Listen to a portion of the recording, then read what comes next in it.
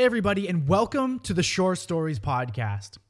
For those wondering what this is all about, Shore Stories will take a deep dive into the lives of people at the Shore Church.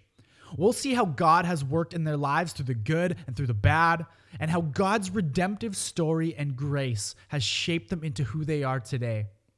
The hope is that in sharing our stories, we would get to know one another on a deeper level. And maybe we'll realize along the way that we're not alone in our struggles, and there's living evidence of difficulties being overcome with God by our side.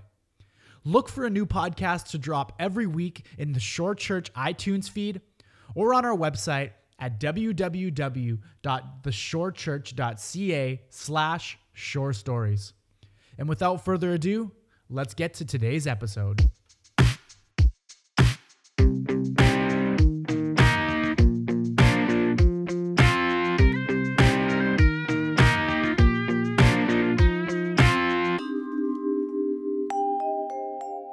Welcome, everybody, to the inaugural episode of the Shore Stories podcast. I'm your host, Jordan Chong. I'm the Director of Youth and Discipleship at the Shore Church. And joining me today for our very first guest, he's been a longtime member of setup and teardown teams. He's been on oversight. Importantly to myself, he's been a youth leader. Please welcome in Brad Hutchison. Brad, how you doing? I am doing great, Jordan. I am just so excited to be the first ever member interview on your podcast today. Yeah, it's a big honor. I'm glad you were completely natural there with your response. I'm gonna come in hard, you know? Yeah, definitely. Well, Brad, so glad you could do this. I'm really excited about this podcast and just about you and your story. And I feel like it'll have a lot of elements in it that'll help people in their faith. So why don't we just start off from you kind of telling us a bit about yourself? How would you define Brad Hutchison? Well, I am 35 years old. I'm 10 years married, coming up in a few days. Wow. I'm a proud dad, and we've been going to the Shore Church for, I want to say 7 years now, 7-ish, maybe 8. Love it, enjoy serving and being in community there. And yeah, I do construction, carpentry work.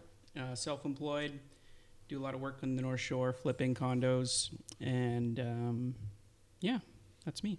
Amazing. 10 years? 10 years. Man, does it feel like 10 years? It does not. It just flew by. What's the secret?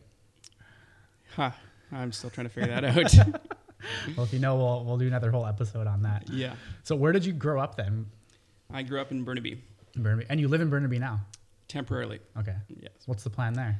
Well, we're building a laneway house here in North Vancouver. Okay. And while we're building that, we're just living back at my parents' place. Oh, yeah. How do they treat you? Like a little Bradley? Oh yeah, I'm the oldest. So, okay. But yeah, we get dinners upstairs with my parents once a week or so, and they take care of our dog pretty well and spoil Rilla. What's like the specialty that they made for you and your kid? Like the one thing that you always wanted? Oh, I think a big one was roast beef dinner with Yorkshire pudding. Oh, classic. Yeah, Classic. Yeah, that was like a Sunday special. That's good. Yeah. So you said you're the oldest. What do you have for siblings? It's complicated. Okay. I've got 2 half sisters. They're pretty young. 16, I want to say, and 14. Okay. We'll say that. Hopefully they don't hear this and have to correct me. But then I've got a younger sister who's 32, and a younger brother who's 20. We'll say 28, 29. Okay. I'm terrible with remembering all their ages. At some point, like the ages don't even really matter anymore. Yeah, yeah. And then I have another brother who he passed away. Okay. So yeah, we can probably get into that later. Sure. Well, so growing up in Burnaby, what was that like for you? It was great. Yeah. What kind of kid were you? I was pretty quiet for the most part until I was around very super close friends. Got a little bit more out of my shell. I think some of my closest friends, they called me Chuckles because I would just get laughing and wouldn't be able to stop. Chuckles. Chuckles. I'll have to tell the youth that this year. Yeah. We just played a lot of street hockey. Okay. We just did a lot of stuff outside. Didn't even have cable when we grew up, so TV wasn't really an option. Oh my goodness. So we got really creative with cardboard boxes and making couch pillow forts in the basement. You know the floor is lava. I can't remember what do you call that game, but yeah, we played all kinds of stuff like that. That was childhood growing up. And were you guys in church growing up? Yes, since the very beginning. My parents are Christians, and my grandparents are Christians. Okay. So yeah, that goes way back, probably 3, maybe even 4 generations of having Christian parents. So I was born pretty much going to Sunday school before I can even remember. And do you have fond memories of that? Were you mad that they drug you out there, or what was your experience like? Yeah, it was good because at the time it was a huge crew of kids my age, even in a small church that we were part of.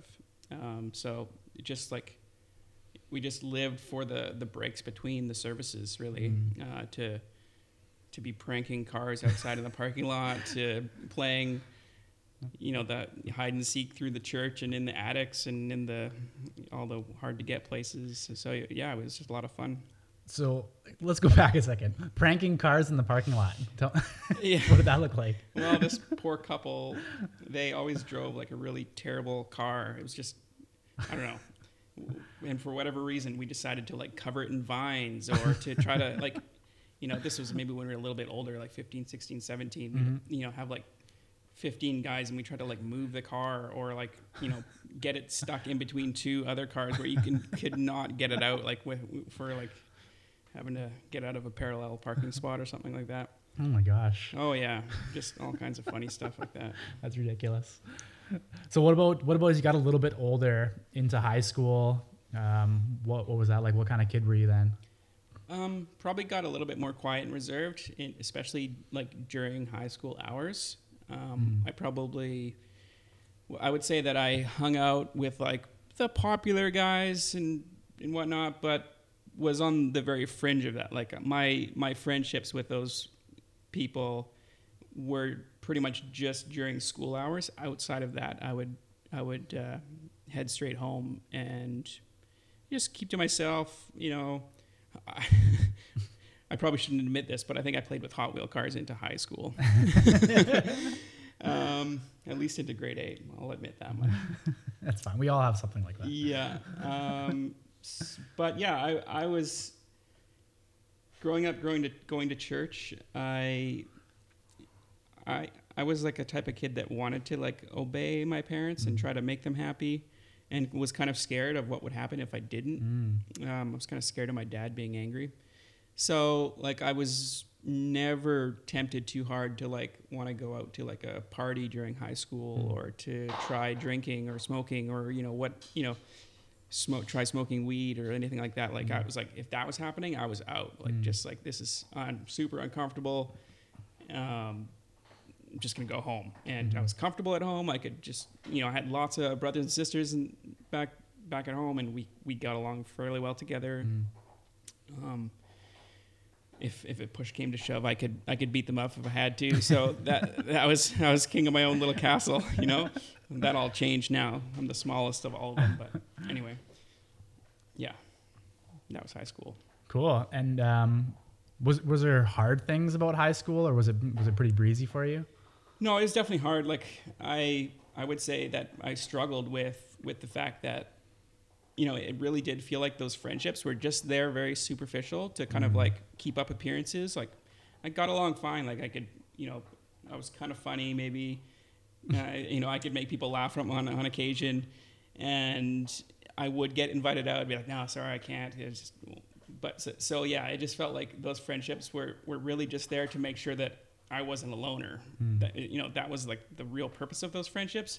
And then the friendships that I did have, especially as I got into high school, those maybe got strained or distanced a little bit because I could see my friends from church who I was really close with. They didn't have as much problem like just, going out and testing those waters that I didn't feel comfortable going into. So there would be times where, I didn't want to be at home, but here I was, and I would call up my other buddies from church, and they were off going, hanging out with their high school friends, doing whatever. And so then I started to feel like, oh man, I got, who am I going to hang out with? I'm stuck here at home. And, those times were hard, feeling like, there were moments definitely where I felt like I had no friends. Yeah. And that was tough. Yeah. That's tough. Did that change as you got older? I think it got a bit easier, I think, after high school, where two of my main friends who I grew up with, they kind of like went and did everything that there was to do in high school, and kind of like my one friend, he actually became a Christian in grade 12, and so his life turned around drastically.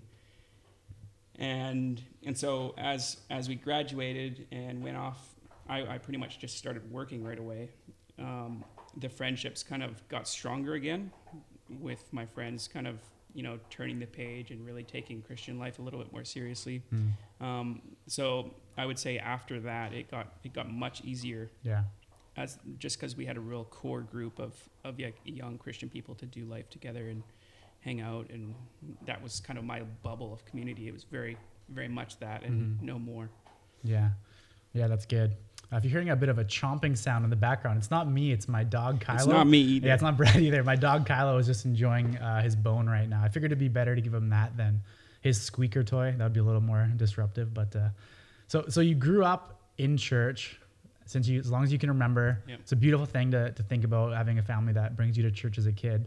But I know there's also a lot of people who have a similar story, but will eventually maybe fall away from the church or stop going. What was it for you that keeps you there now? Was there a moment where you really believed or felt like Jesus was your savior? What was it that got you to stick in with the church even to this day? Yeah, so the TSN turning point, right? So I went to a church that they're called the Gospel Hall. So they're all like, they pride themselves on, heavily preaching the gospel a lot. And so what that would look like is Sunday night would be reserved for two like speakers to preach the gospel. It's just purely outreach. That was the purpose of it, although there wasn't always a lot of people to really preach to who weren't Christians. But anyway, a lot of Christian kids listen to the gospel through that. But then above and beyond that, like maybe once a year, no, not even that long, not even that often, but maybe once every 3 years or something, our church would hold like what they would call like a gospel series or a gospel campaign, where they'd invite some speakers who, they're like, we called them full-time missionaries back then, but it'd essentially just be, someone who just goes around and like an itinerant preacher coming to preach the gospel. So our church would host that, and it would be like 6 nights a week for an hour, 2 speakers preaching gospel just every night. And my whole family would go, no exception. Doesn't matter if you got homework, we're going to the gospel meetings. Like, that's how it was. So, I was 12 years old at the time. And up until that point, like I was saying, like it was just very much a social, like hang out with friends and just do whatever while our parents did church life. And yet, in one of these gospel series, one of my close friends, he was like a year or two older than me, but so he may have been like 13 or 14 at the time, but like he had like just a clear moment of conversion, or like, a sudden realization that he was a sinner and that he needed a savior, and he got it. Like it was like God saved him. And then that was like a real shocker to me, like, cause he like went like after this, like the night and after it happened, he calls me up. He's like, Brad, I'm a Christian now. And I was like, that totally just caught me off guard. Like, what? Like, that's just like something for our parents to be doing. Like that's what they are doing to take serious. That's what they're taking that serious. And for us, that we'll grow up and eventually maybe that will be something that we would have to figure out on way later on. 12 years old, like that's not important right now. Yeah. But like when that happened to him, I was like, whoa, okay. Like, because now, like, I've been going to Sunday school for 12 years or however long. I know the gospel and I understand the gospel, but I wouldn't say that I have believed the gospel. And so I wouldn't say that I was a Christian up until that point. And so that like just rattled me. Like the next night, like, so night after night, we're having gospel meetings. We're maybe halfway through. And so the next night, like, I'm not like writing notes or drawing or, just totally not paying attention. Now I'm like, okay, I'm listening now. If he got that, there's no reason why, like, I want to be saved. I want to be a Christian too. Cause I kind of, hell and sin and all that stuff. Like we heard that all the time. And so, the very next night, I think I was like, I got to figure this out.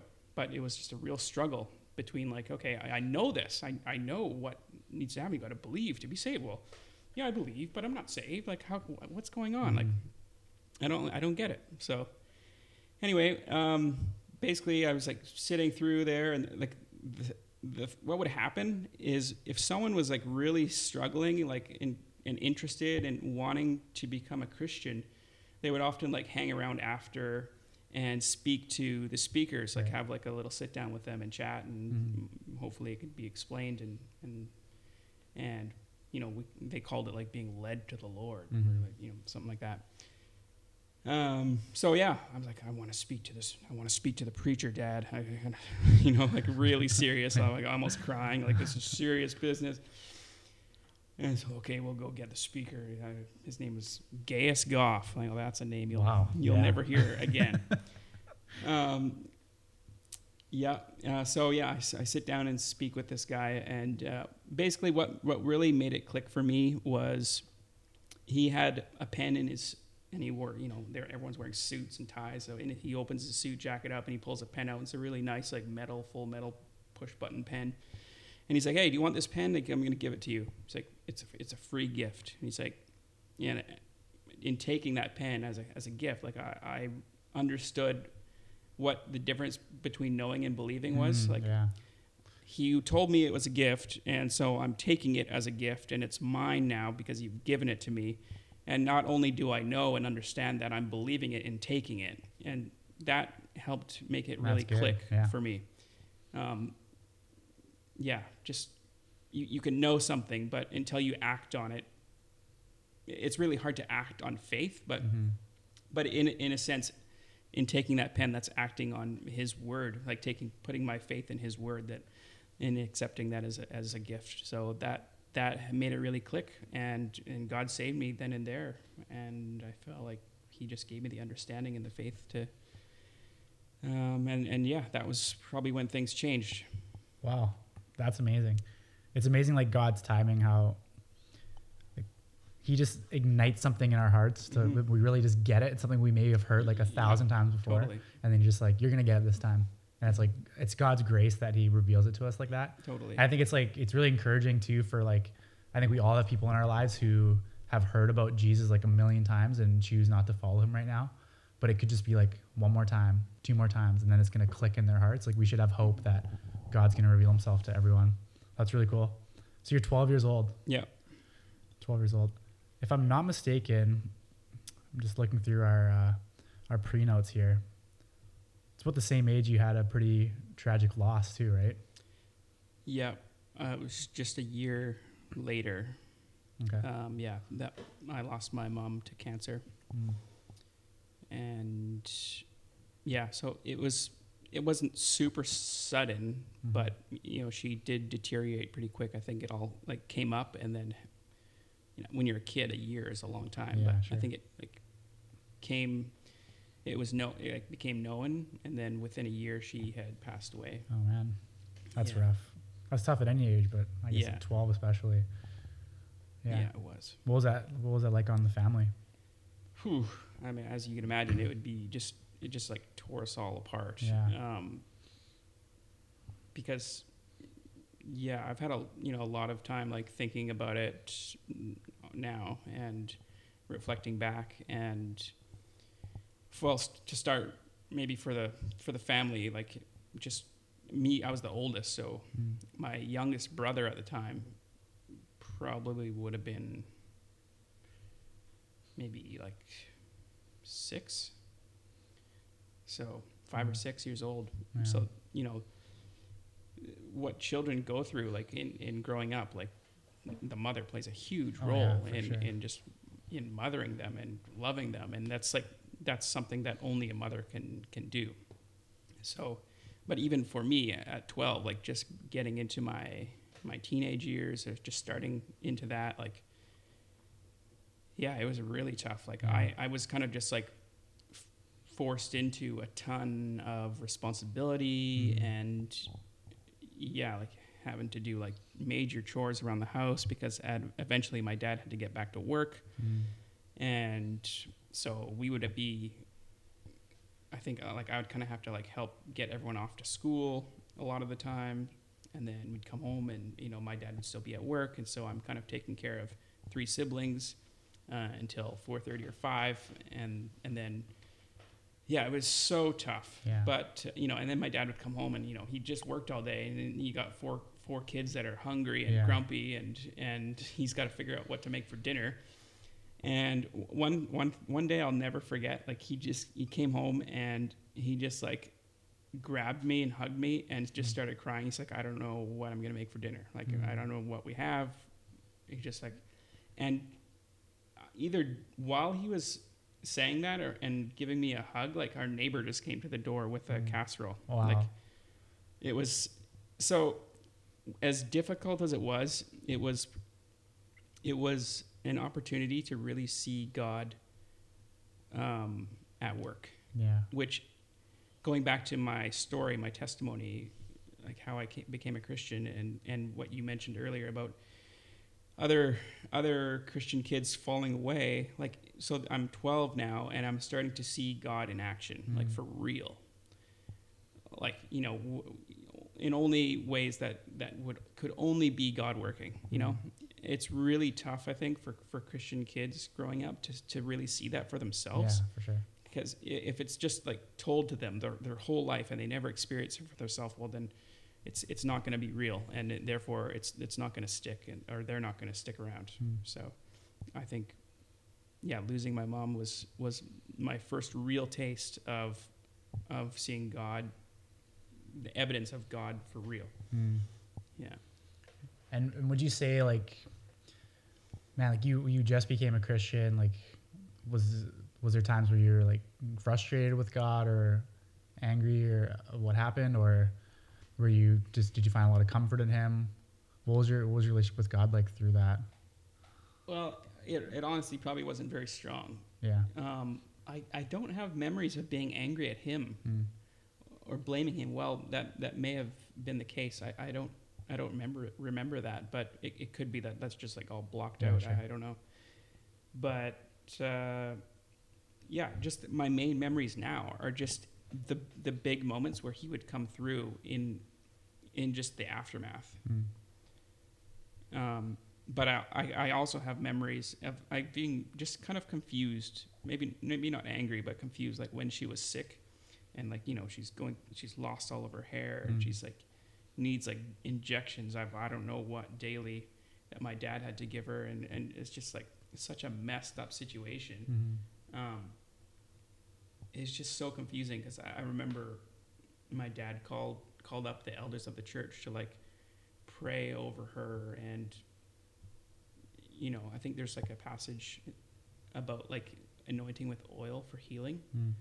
I can't remember where that is specifically, but he's like, well, if in a moment of desperation, it's like, if it says that there's that there could be healing with prayer and an anointing of oil, then why aren't we doing that? So he's like, call them all over, and they were praying over my mom, and yet nothing happened. So like I remember those moments clearly, and just being like really frustrated. Well, like look at them like praying in earnest, and yet nothing's happening. So but I don't remember being angry about that. Just like confused, like Yeah. how does this work? Yeah. Yeah, that's tricky for sure. So let's move along a little bit. So you are a teenager, you get through high school. How does your life change once you finish high school? So this is kind of like good and bad time of my life. It's good because we have a great group of young Christian community around me, and so there were a lot of high moments there. But at the same time, like my dad did remarry, and it was not long, maybe 2 years after my mom passed away. And so there was a lot of like friction and tension, and just, you know, for someone to come in to 4 kids that aren't hers, and then somewhere along the line have 2 more. I'm still living at home, probably like 19, and there's like 2 young girls around that, you know, those are her children, and I'm just watching her bring them up, and it's just like so like completely polar opposite from what my mom would have been like where my mom was like very much like I am, like really quiet and reserved, and just like very like much like a gentle spirit type person, where my stepmom was like, she's like, get her done, loud, like, you know, like act first, think later type, you know, it's just completely, you couldn't ask for 2 more different people. So basically I felt the pressures in those, like after high school, I'm working, I'm still living at home, I'm still very much a part of home life, and I'm often like having to like fight against my stepmom, going to bat for my younger siblings when like I see her getting my stepmom getting like really upset, and I don't think that she's handling it right, and you know, like there's just like major conflicts along the way there. So those were really difficult times. But like from a spiritual perspective, I would say maybe I was just kind of like drifting along, but still having a good time within my Christian bubble. Yeah. So. Did you get along with your new stepmother and stepsisters? Well, I'm the type of person who I'm avoid conflict at all costs until it like is staring me in the face and there's no other option. Even right now, like in marriage too? Yeah, that's my ongoing issues. I think that's a lot of guys. Yeah. Yeah. Where were we going with that? Your relationship with your stepmom and stepsisters. Well, the sisters are like, they're great. Yeah. So they're so young, and like even now, like we're back living there, they're just like helping out with the baby, and yeah, we do like, we're watching Downton Abbey once a week, and they're in on it because we're getting ready. Like the last season, we're just brushing up to watch the movie, you know. Yeah. So yeah, get along great with them. But at the time, like they were just pretty much babies when I was still living at home, like when I was after high school. So where I didn't, you know, I just didn't get along with my stepmom, and like where she would like kind of lose her temper a lot, and then I would have to like, I would confront her, like just in the worst ways too. Like it's just You're an adolescent boy with a lot of attitude. I bet. Exactly. Yeah, I've been there. I feel you. Yeah. That's good. So when you finish high school, how long till you eventually got into what you're doing now, like the construction industry? Oh, I thought I wanted to be a mechanic. Okay. So coming out of high school, my dad was a carpenter, and every time I'd go to work with him, I'd be the laborer. So like I was like, there's no way I'm gonna do carpentry. All it is digging and lifting and like the worst possible work that you could do is what I would always have to do. And so like it's like there's no way I'm doing that. So I started doing automotive stuff, and I worked at Mercedes-Benz, and I thought, man, this is the best. Like I'm just detailing cars, and I'm driving around, and like because there's always like really cool trade-ins. Like at the time, Todd Bertuzzi, like he he traded in a Ferrari to our dealership and bought a Mercedes. So I'm driving around in his Ferrari, like getting gas in it. And like, I'm like taking pictures on my like flip phone, like, hey guys, like, sending pictures of this super cool car. And everyone thought I was like, had the best job in the world and it paid pretty good. And anyway, my dream was to eventually become a mechanic there. But even working there, I got bored because it's just the same thing every day. Yeah. And so I left that and I went and tried to become an electrician. Okay. I couldn't wrap my head around all the theory of electrical, and it was just going to be really hard for me to do that. And so I've just bounced around all the different, and just eventually just came right back to carpentry. And but there was I took a break off of working, and I went down to Nicaragua for a year to do mission work. So when you say you took a break, how long of a break are you talking about here? I took a year off of work. Okay. Mm-hmm. To go to Nicaragua, and what was the plan there? A friend who I mentioned earlier, his name's Kyle. We grew up like 2 blocks away. Went to high school together, and he became a Christian in grade 12. Shortly after, maybe a year or so after high school, he started going down to Nicaragua to help out in the mission field down there. And so he would go down for, it was like a month, and then it was like 6 months, and then like just like extended periods of time. And while he was down there, I thought I would go and visit him to see kind of what he was doing down there and the work he was involved in. So I went down for a week and checked it out and had a really good time. It was an eye-opener to me, because at that point in my life, I really like separated out, like, okay, when I'm like serving or, you know, doing work for God, those times happened, you know, on a Sunday, or, you know, when I was like dedicating time to like read and study the Bible. But like going to work, that was just going to work, you know. Sure, I didn't do anything like different or wrong, but I just compartmentalized that as just work. But then going down to Nicaragua, the whole week I was there, like we were helping so-and-so put a new roof on their house, and then, you know, helping someone else get to the hospital to get like medication. But for some reason something changed, and it just felt like the whole time I was there, even though we were doing very practical things and helping people, it just felt like the entire week was just like serving, no matter what we were doing, which was really cool.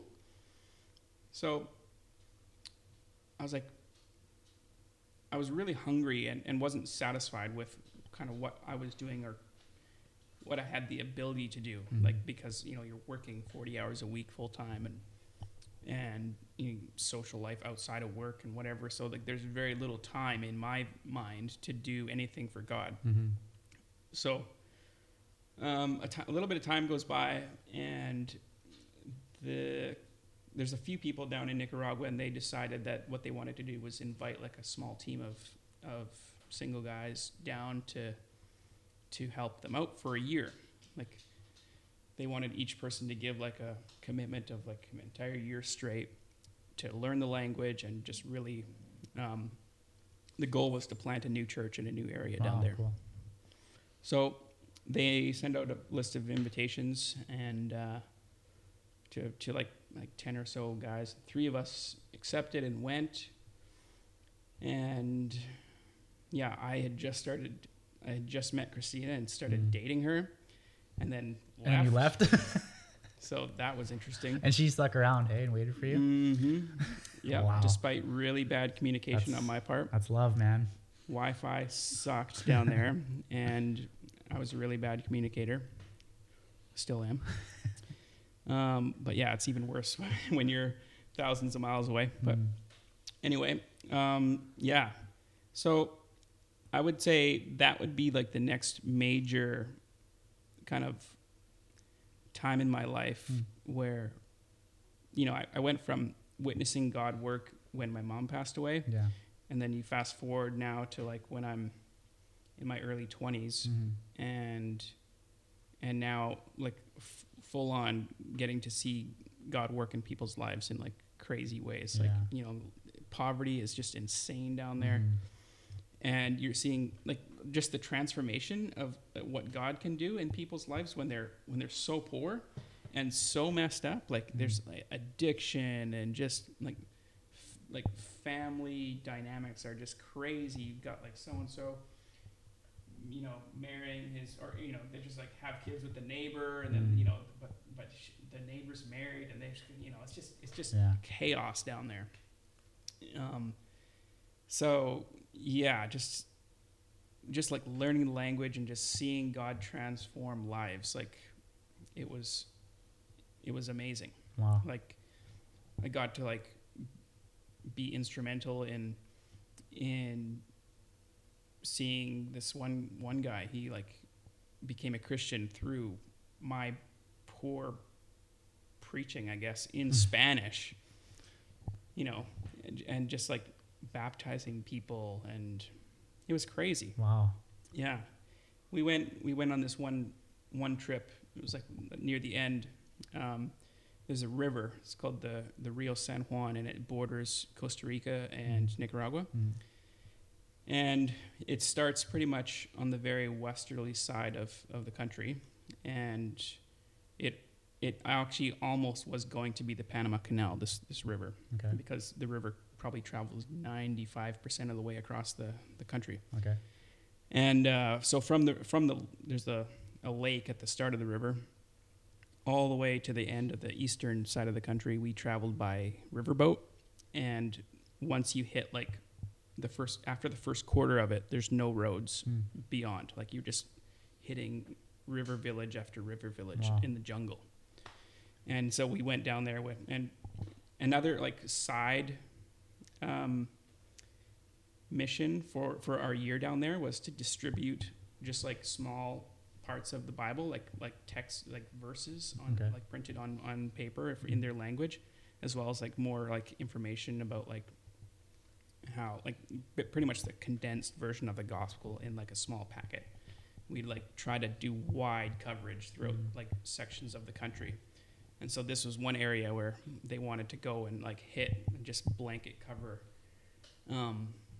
these areas, these small towns. And so just, you know, there's like crocodiles in the river, and we'd spend like 8-10 hour days in the boat all day, and then stop at a little like fishing dock with dugout canoes and get out and just go through the town. It was so weird. Wow. The towns had no roads because there was no cars. Yeah, so all they have is just little walkways between little huts, and they're like on stilts, and it's just like we'd go and knock on their door and like say, and they just talk to them and like share the gospel for anyone who was interested. Wow.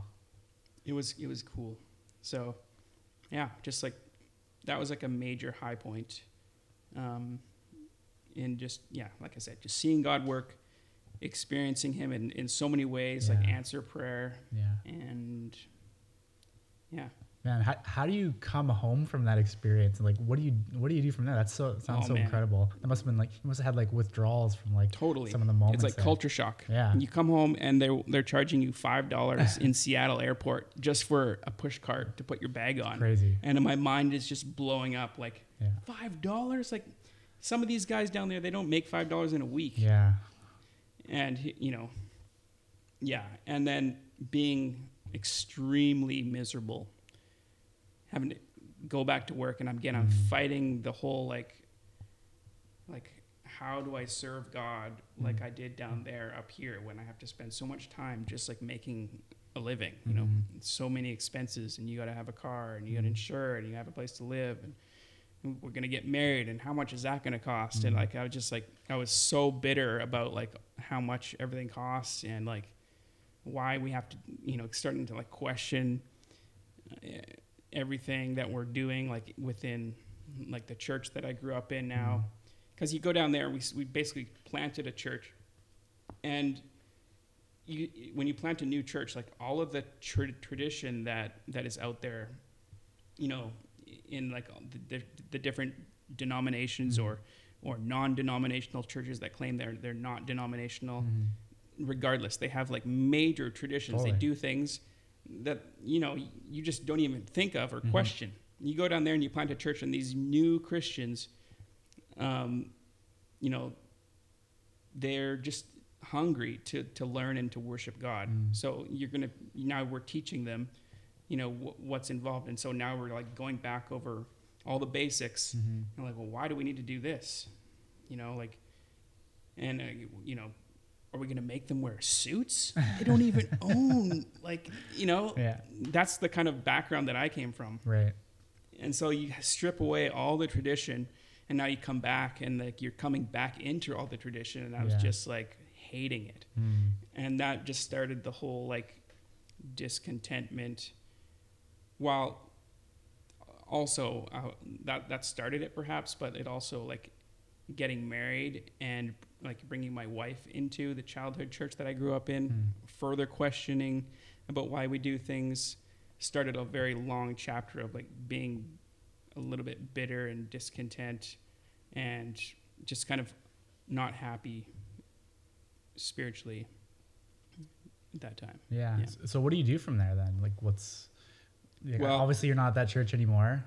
So what was that wrestle with? Like, how did you end up at the Shore? Right. Well, I was like very much trying to just at first, well, hang on. I have to think about this. I think I acted out in like frustration a couple times in like we would have a Wednesday night prayer meeting and it'd show up and literally I swore like there were people were sleeping. Like we're supposed to be praying. Like, again, I come back from Nicaragua. There's so much need. There's so much to pray for. And what are you sleeping for? Like this is 45 minutes to pray. And like, we should be praying. Like there's no shortage of things to pray about. So I just remember standing up in the middle of things and just like going off, just lost it in front of like everybody. Oh no. Pretty much said what I just said to everybody in the church and just like sat down and just was like boiling. So there's like times like that. And then, like I want to see change. We want to see change in the church. Like there's just so much that we wanted to see different. And unfortunately, like we would bring these concerns to the church oversight, and the response was, well, we don't want to offend, old Mr. So-and-so because, if we made some major change like that, then they would be upset, and we're all about like we want to have unity in the church, and so these are just really hard responses. And so Christina, my wife, like she had a lot of like frustration too, like in just how the gospel was being preached, and like it just felt like in those messages that they preached, it was like 95% you're a sinner, you're a sinner, you're a sinner, you're going to hell, this is the punishment for sin. And then, there's like 5% of that message is Jesus is your savior and you trust in him and you'll be saved, kind of just tacked on at the end.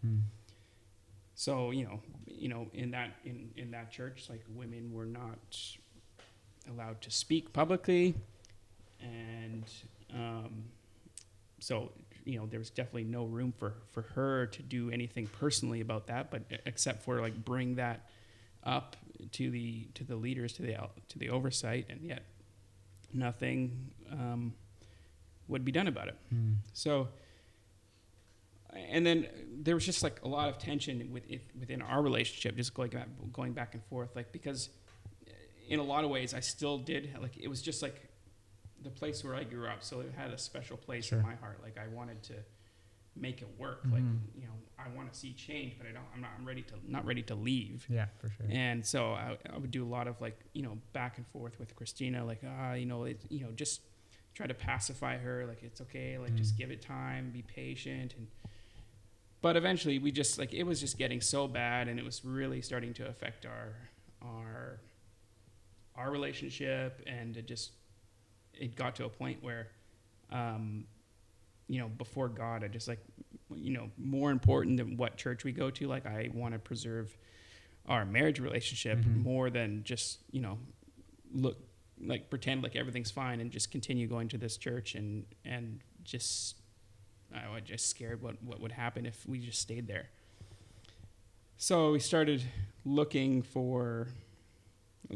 at like other options, which was a big deal just to kind of mentally shift my thinking that way. Yeah, for sure. That was really hard because even the church that we grew up in, like that, they taught like you don't leave, like being in the church like is like being in a marriage relationship, and it's like divorce pretty much, like you don't do that. And also on top of that, like every other church outside of this network of Gospel Hall churches is somehow lesser than or doesn't fully have the full truth like we do. And so growing up being told that and believing that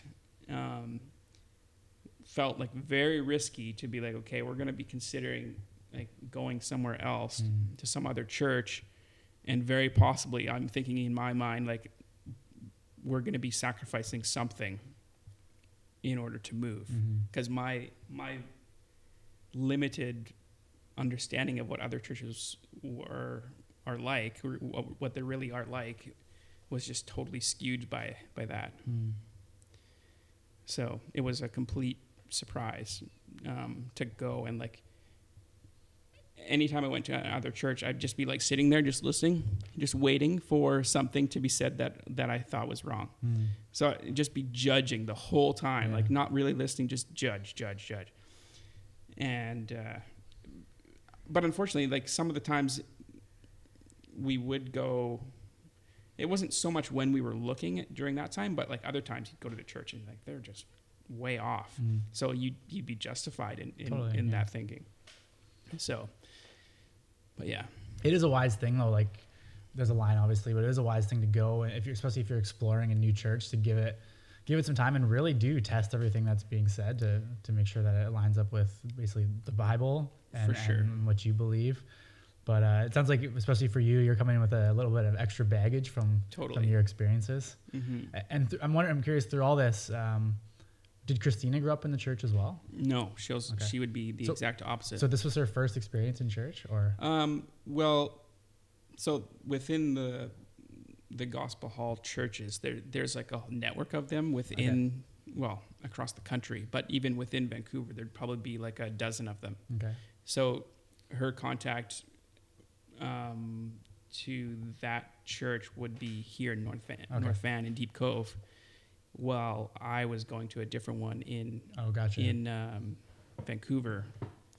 So yeah, she, through her boyfriend at the time, he's the one that introduced her to the gospel in that church in Deep Cove. Okay. So she became a Christian there, and then when we got married, she moved and joined our church. Right, I got you. So it was kind of joining a new church for her, but she had very little background of like the tradition and the ways why we were doing what we were doing. Yeah, I can just see that whole experience being so difficult, especially because you're in that community for so long. Like I wouldn't even think of questioning it. It was like the air I breathed. Totally. It was like family to you, right? Totally. And leaving would be so hard, even if you it's did so small too. Yeah, that'd be really difficult. Really difficult. So were you close to going to other places before you found the shore, or did you go to other places before the shore? We went out to Langley. You don't need to name all the places. Yeah, no, we just went out to a place in Langley, and it was really good. It was solid. Yeah, and then we were doing like a home Bible study, like with someone who goes to the shore now. But she also had a background in the Gospel Hall, but left it like earlier on, and was going to the shore. But then we were just doing like home Bible study together with them, just to get together to study. Yeah. And she invited us to come check out the shore, and it was I don't think she had any idea that we were currently considering like checking out other places. But she invited us, and we kind of like wanted to, like, the attitude was like, yeah, we'll surprise you and come, like she probably didn't expect us to come, but like, yeah, we'll check it out. And so we did. And yeah, we were there, and just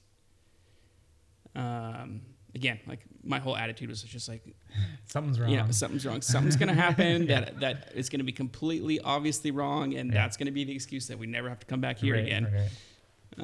Well, you know, if you're looking for negatives, you're probably going to find negatives, you know, for sure. And churches are full of sinners too. So, I mean, you're probably going to find some mistakes in there. Definitely. So ultimately, like, how long were you guys attending the Shore before you decided, like, hey, like, this is going to be home for us? And what was it about the Shore that stuck with you guys? It was a couple things. Number one was at our old church, we felt like there was a major cultural disconnect between the church itself and the community around it and the city that it was in. Like, it just seemed so irrelevant at the time. Like, you know, if a new person that never had been to church before came in the door, like, they would just be like, this is weird. Right. Like, you just come into this old building that's, you know, kind of run down, and you come in, the chairs are orange, and it's just there's all these old ladies wearing these crazy hats with like fruit displays and feathers, and all the guys are wearing suits, and I'm exaggerating a little bit, but it's like that, you know, like very formal, very solemn, and a lot of traditions that are hard to explain. And then at the Shore Church, you know, it just felt like, okay, number one, it's in a movie theater, very approachable, very, I would say, relevant to the culture. It's like a familiar territory, right? Right. Yeah, I've been to a movie where theater a new before. person, like I can see a new person coming in here and be relatively comfortable sitting down and just listening. Sure. So with that was what impressed us. And just how seriously they took like the visual aspect of just how things looked. I think taking that into consideration, like from a new person's perspective, I think they were executing that well at the time. I think they still do. And then also the teaching was a big part too. Like I was saying before, like I just thought, well, like I'm going to hear something wrong. And I just keep listening, and I'm like, this is amazing. Like, so what was so amazing about the teaching that really drew you in?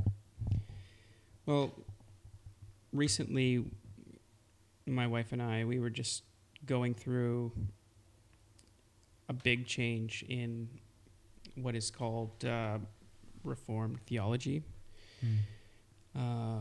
Calvinism versus Arminianism, free will versus God's sovereignty. The church I grew up in was very much for free will, and it's very much about like what you as an individual needs to do in order to accept Christ. It's basically on you as an individual, whereas, you know, Calvinism and God's sovereignty, it's God's grace and it's God's action that saves the individual. And it was a real struggle and a wrestling match, and lots of studying and reading and kind of battling and trying to figure it out. And ultimately, I don't think you could fully figure it out. But I did land. Christina and I both did land on the other side of Calvinism and God's sovereignty. Because God is the one that saves, and so. Not only were we looking for a church that was more relevant and that, you know, preaches the gospel well, but also aligns now with this new doctrine that we've kind of adopted. And Westside, or the Shore Church at the time, very like totally had that teaching. I think it became like completely evident in like the first or second Sunday that we were there. And because all of that was very fresh in our minds, like we had kind of been studying that recently, it was just really cool to like hear a sermon on it and hear it taught so clearly compared to like it being completely denied in our previous church. So that was like one of the big factors that like we could go to the Shore Church and just confidently know that that the stance and the teaching was just completely aligns with our views, and at the same time would be free enough to just have to admit that there's a lot of open-handed issues that, sure, you might not fully agree or see things exactly the same in every little detail, but you're still welcome here. And that was very freeing too, like just knowing that, like, I could be at this church and worship alongside other people in the room, even though we might not see things exactly the same, but we'll have like a common thread in that we all know that Jesus Christ is our Savior. Totally. And like that's like some of the close-handed issues that are have to be there as a foundation. And so it was just nice it's kind of like a breath of fresh air, where there seemed to be no open-handed views at our previous church. It was just all like, this is how it's going to be, like down to like what you had to wear, what was acceptable. It's either their way or you probably shouldn't come here, kind of thing. Yeah, I feel you, especially on the teaching, like just talking to a lot of people who come to the Shore or previously West Side, North Shore, like why they came. Like, and even for myself, like the teaching seems to be the biggest aspect of it. Like it's a place that guys aren't scared to fearlessly preach the gospel and preach the text. And what I love about the Shore and West Side is that they go through books of the Bible. Like they go through verse by verse, meaning like you can't skip anything that's hard when you do that. And I really, really appreciate that about the Shore and love that. Yeah. What about like other aspects of like you're going to a new church for the first time in years? Like, you love the teaching. The teaching's really great. What about like getting community and getting into finding new community at the Shore? What was that experience like for you? It felt pretty natural.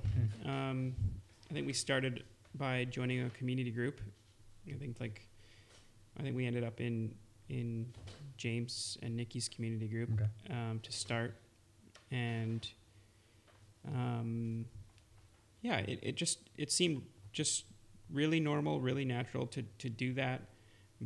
Coming from the church that we came from, I should say too that in the Gospel Hall Church there is no pastor position where there's like a paid position for a pastor. All of that work that you see James doing is all shared between different men in the congregation. So there's a closed congregation, so that's a major difference. But then all the men within that congregation share the workload of preaching the gospel, of teaching the word. So yeah, like I had to preach often, and not just at our church, like the network in the city of Vancouver of gospel halls. They'll call you up and say, hey, are you free to preach the gospel on this Sunday, or like a Sunday in the coming month or something like that, and teach Sunday school. And it's a very small, each church is quite small, 40, 50, 60 people, maybe a little bit more.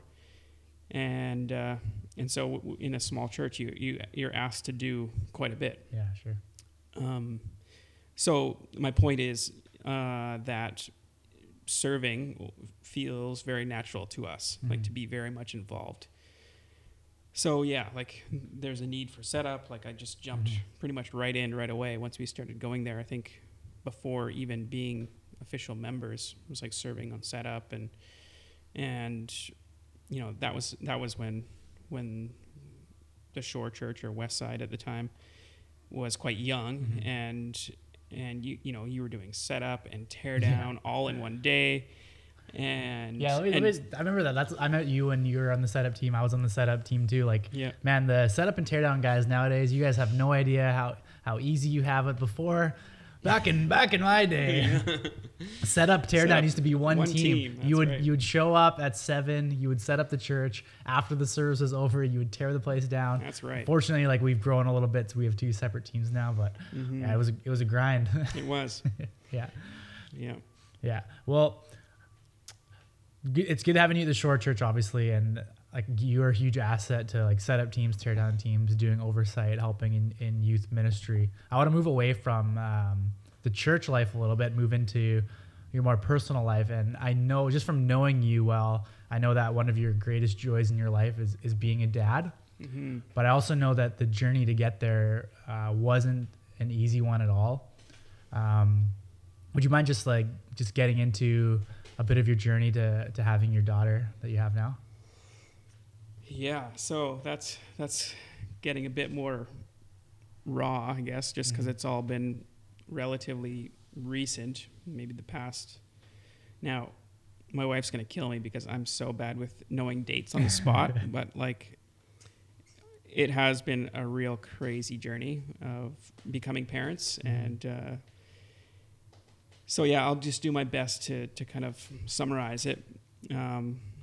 Ask my wife for the dates if you want to know exactly how long we were trying and all that. But anyway, yeah, it has been really tough, but I'm happy to say that currently it's an absolute joy to be a dad. So yeah, there's a lot in my head. I don't even know where to start, but basically we've wanted to be parents and wanted to have children for a long time, and we've just gone through a lot of pain and suffering, and the patience ran out a long time ago.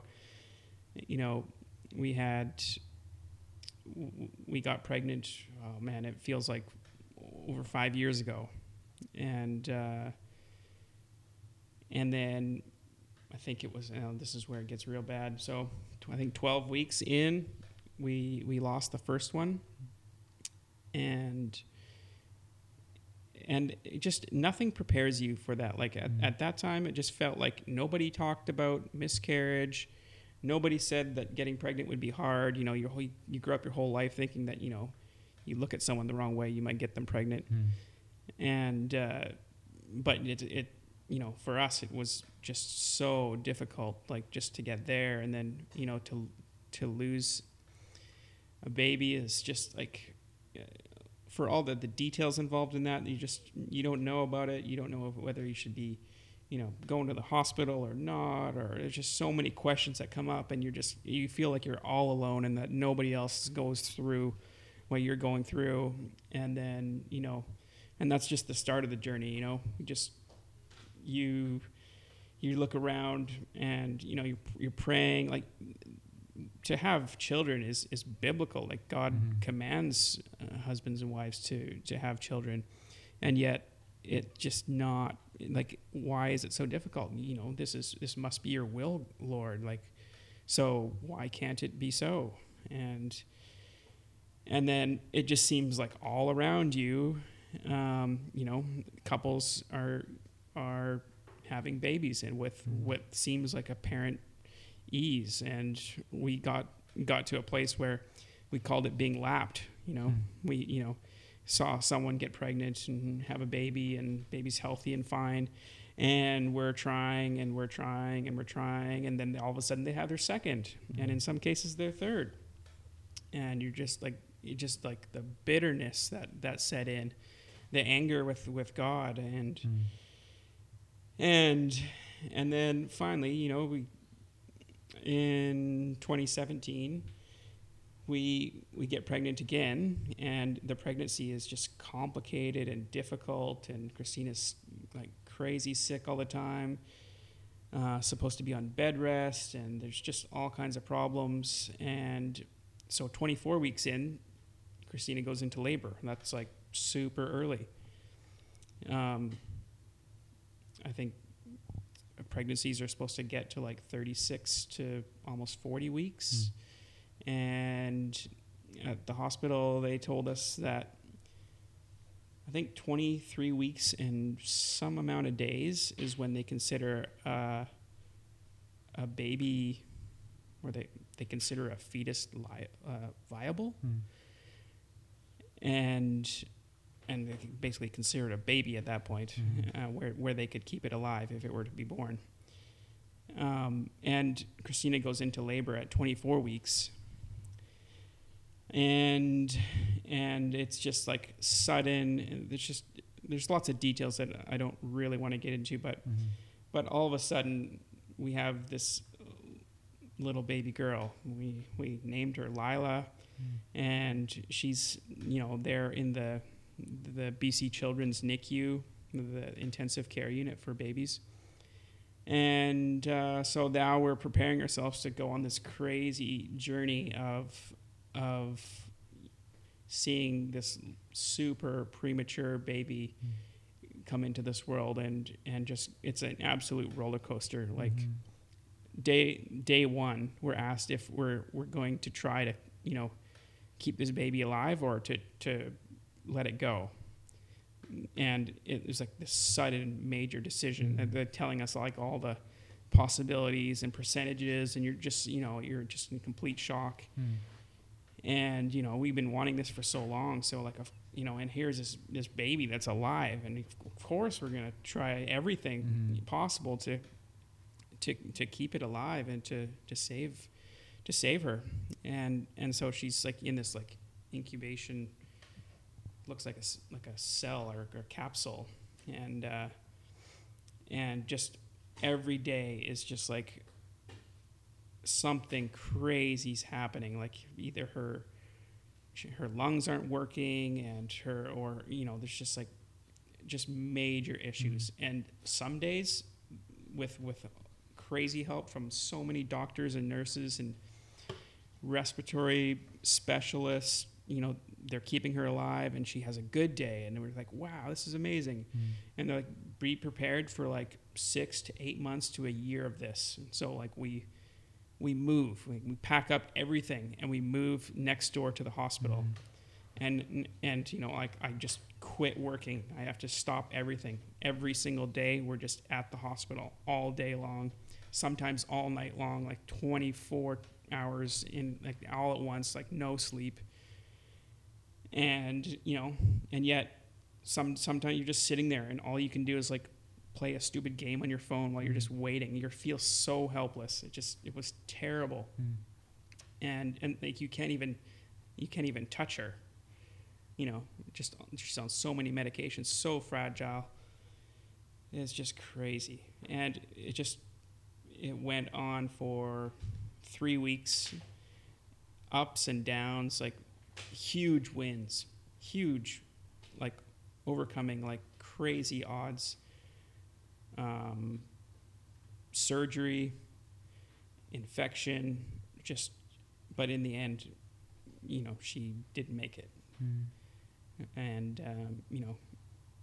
Christina's first time holding her was after she had passed, which was crazy. And just so sad. And I couldn't even bring myself to hold a baby like that. So like I didn't even do it. So yeah, funeral and burial, 3 weeks old, and it's just so tough. And Christina's body's never going to be the same after all the surgery that she went through. Recovery for that was like over a year, and so we weren't even allowed to try now. So it's just like it was so terrible. And there was like times of depression and extreme anger and bitterness, even more so now. And I feel like just so helpless. Like as a guy, like I always just want to, I just want to be able to fix things. Like, that's what I do for a living. Like I just come into your house and I give you a new kitchen or a bathroom, and I, fix whatever's wrong. How do you fix not being able to get pregnant? And it's just nothing you can do except pray and be patient. And yet like prayer just became just anger, bitterness, rants to God, even if we did feel like praying. Seasons of that, it's just dark and brutal. Anyway, so just wading through all of that was just extremely difficult on our relationship. Yeah, just a lot of dark days, and then pregnant again, like I don't even know, year and a half later, and all of a sudden this pregnancy is just like a walk in the park, like just completely opposite, like smooth. We're going in for like checkups what seems like every week. I don't know if it was that frequent, but there was a lot, because we're just expecting the worst to happen. You know, any time now things are going to take a turn. Sure. and they're just going to be, you know, here we go again, more complications. And you know, every ultrasound is just like so nerve-wracking, like, well, what are they going to find now? And yet, you know, we kept going back and more checkups, and you know, and nothing. Like, everything's just going so smooth. Like, this is so strange. Yeah, we had a beautiful baby girl 6 months ago today, which is really exciting. And she's so healthy. If you know her, you can just tell by looking at her how healthy she is. Rilla, and she's just an absolute gem, so cute. And now, I don't know, the only thing that I can say about the crazy journey of it taking so long and it being so difficult, and having, you know, tasted what it is like to become a dad and then losing that so quickly, you can just cherish it that much more. You know, if you don't know what it's like to have lost a child, I don't know if you can appreciate the next one as you could if you knew what it's like to lose that. So we just take it as a deep privilege from God. Yeah, it's so good. It's enough to just wash away all the darkness, and just be enough to just enjoy and be able to thank God. You know, in all the difficulty and all the loss and all the suffering, this child is enough of a gift to just say, this is amazing, and you're good. I mean, that's how I feel about it. But yeah, so it's really special, and it's just a real joy to have her. And yeah, she's beautiful, man. And thank you. I appreciate you sharing all that. I know, man, I can't imagine. I think of, like, there's a lot of verses that talk about how God has a plan, and like Ecclesiastes 3, like God's gonna make everything beautiful in His time. And I think, like, on the surface, like, you can say those verses to people, but it's a lot harder to, you know, when you're in the grind of it all, it's hard to see that. Like, I'm sure there were moments for you guys where you're in the grind, going through it all, where it's like, how is God gonna make this beautiful? Like, when you're visiting the hospital all the time, but like sure enough, like, He's giving you this beautiful baby now. Definitely wasn't the road that you envisioned at all, but it's so crazy to see the way God work. And I'm so encouraged by you and Christina, and your guys' response in all this to God and to Rilla, and just that you guys have remained faithful in all of this is just an incredible testament to the faith that you guys have. Because, like, I think if you guys went the opposite way and just, you know, turned your back away from God, like, a lot of people would be like, yeah, I get it. I get that. But you guys know that God's real. Jesus came and He died for you and saved you, and you know that he had a plan in all this. What would you say, or what kind of advice would you give someone if they were going through something similar to this? Yeah. Well, a couple things. One is, our faithfulness is only God's grace, for one. Like, I would say in all realities, we probably and did turn our back on him for a time. There were times and seasons where just like, if we were showing up to church, it was just in bitterness and in complete anger. Just even though we were there, there were times we would show up and just turn around and leave. You just there's so and so with their baby, and just it's just too much. Let's get out of here. So I'll just say that I don't think it has anything to do with the amount of faithfulness that we had, but just God's grace and His goodness in the end, and bringing us back. So just all credit is to Him.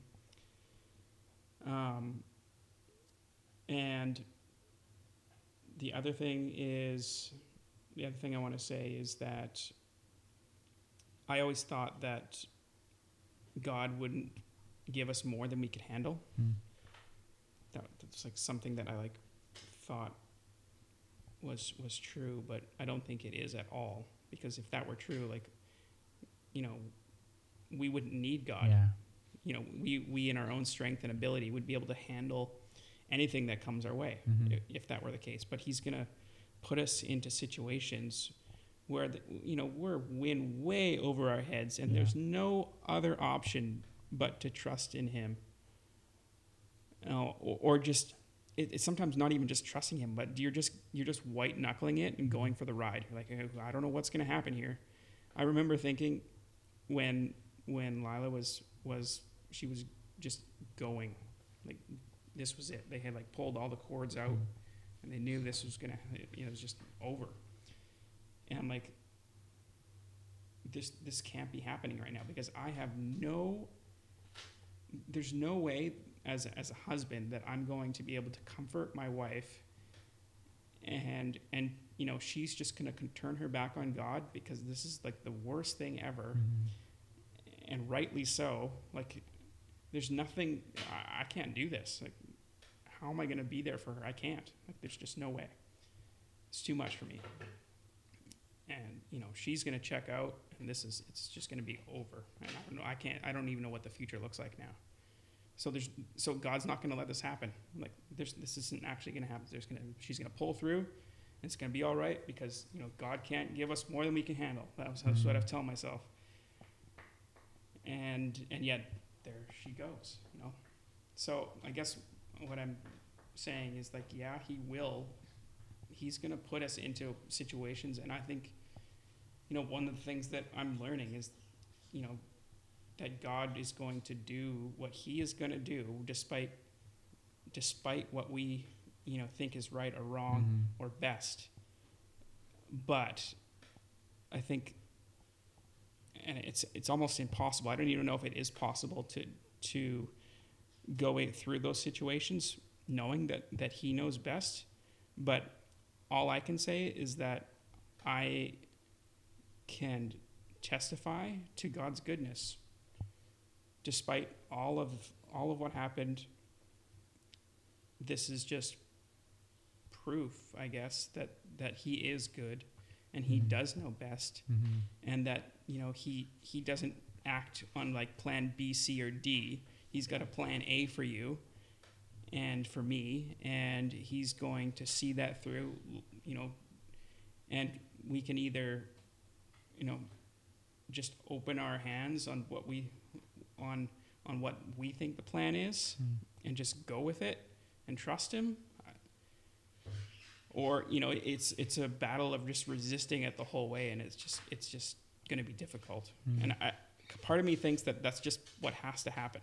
Yeah, you kind of have to get broken like that in order to have your have stronger faith, or to really grow and trust for Him. So I think that's the takeaway that I have from all of that, if that makes sense. Yeah, no, absolutely. Something that's really made God so evident in my life as well, and areas where I've grown in Him have always been the seasons of struggle. That's where I've felt closer than ever to God. It's weird how He does it that way. It's almost like it's almost like you, not that I would dare to do this too often, but it's almost like you want to pray for struggle so that you would grow closer to God. Because in some ways, struggle is when you are the most reliant on Him. So I think having some element of uncertainty or difficulty in your life, like though it may seem sometimes like it's the wrath of God, it's really like the mercy and the grace of God as He's drawing you closer to Him, and He's making you reliant on Him. And I really see that, especially in your guys' story. Like it's incredible. I really appreciate you sharing that. So what's next for the Hutchisons? You have beautiful baby now. You guys are working on a house. You have more babies in the future. Any plans coming up here? We'll see how much blessing God has in store. But yeah, we would love to have more children if that's what He has in store for us. But yeah, I think, I don't know, we're in a season right now where we're living in Burnaby, kind of just looking forward to getting back into life in North Vancouver, and really, I think just really trying to strengthen community. Looking forward to the Shore Youth this coming year. That's going to be good. Yeah, shameless plug right there. Have to fit it in. Thursday nights. Yeah, 7:00. No, yeah, just it's kind of hard to be in a really good rhythm with community group, just being so far, and with the baby and everything. We're just trying to figure out, do we take turns? But being back on the North Shore, like you're pretty much 5 minutes away from your community group, and Christina's about to launch a women's Bible study. Yeah, so yeah, and I think just with all that struggle that you go through, what tends to happen is you tend to shut things down and just kind of fold into survival mode. So serving on a Sunday, you kind of like axe that out. Okay, I can't do that right now. I'm just not in the right, like my heart's not there, and my mind, I just, and the time, and just like, so you just everything just starts closing in and being pared down to the absolute essentials of what you can do. But now finally it feels like things are starting to open up again, and we can start to kind of pour into the different areas of church that we were doing previously. And it's, the journey's been long, and those things like have not been on our radar for a long time. And so it still feels like you're kind of coming back into spring in that kind of area of our life. Like, we got all this like new, perhaps there's been like new growth and just new things in our own lives, and now we're kind of finally being able to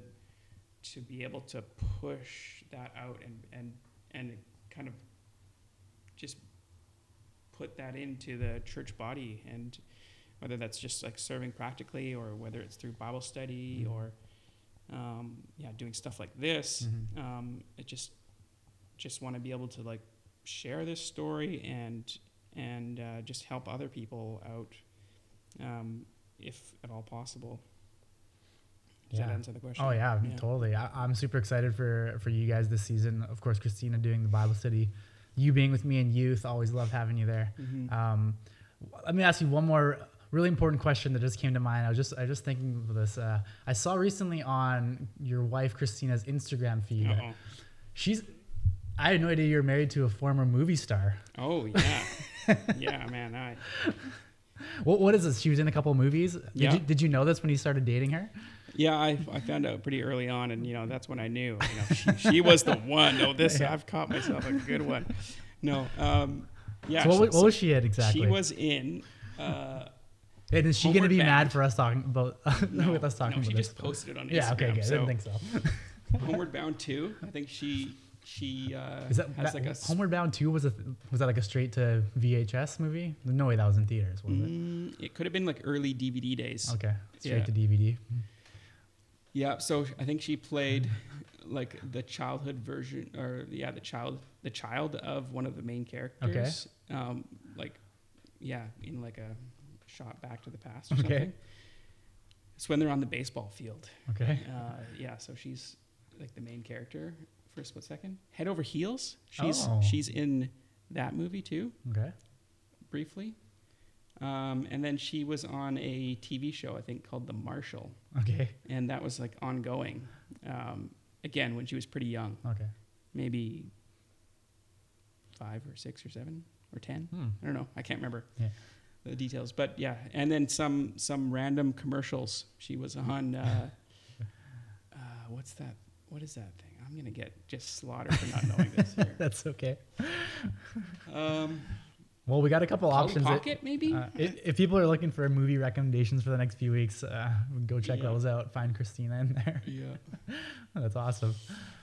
Cool. Well, Brad, this has been, it's such a pleasure having you on here. You've been very open and vulnerable, which I really admire and appreciate. And it's been really encouraging to myself to see your journey. And I think it will be for a lot of people as well. So thanks so much for coming on and doing this. Yeah, no problem. I do this all the time. So that's why I'm sounding so natural. Making the rounds. Yeah. Awesome. Well, thanks a lot. Well, that's going to do it for this episode of the Shore Stories podcast. A special thanks again to Brad for coming on and being our first ever guest. You can look forward to another episode coming out next week. Thanks everyone for listening and have a great day.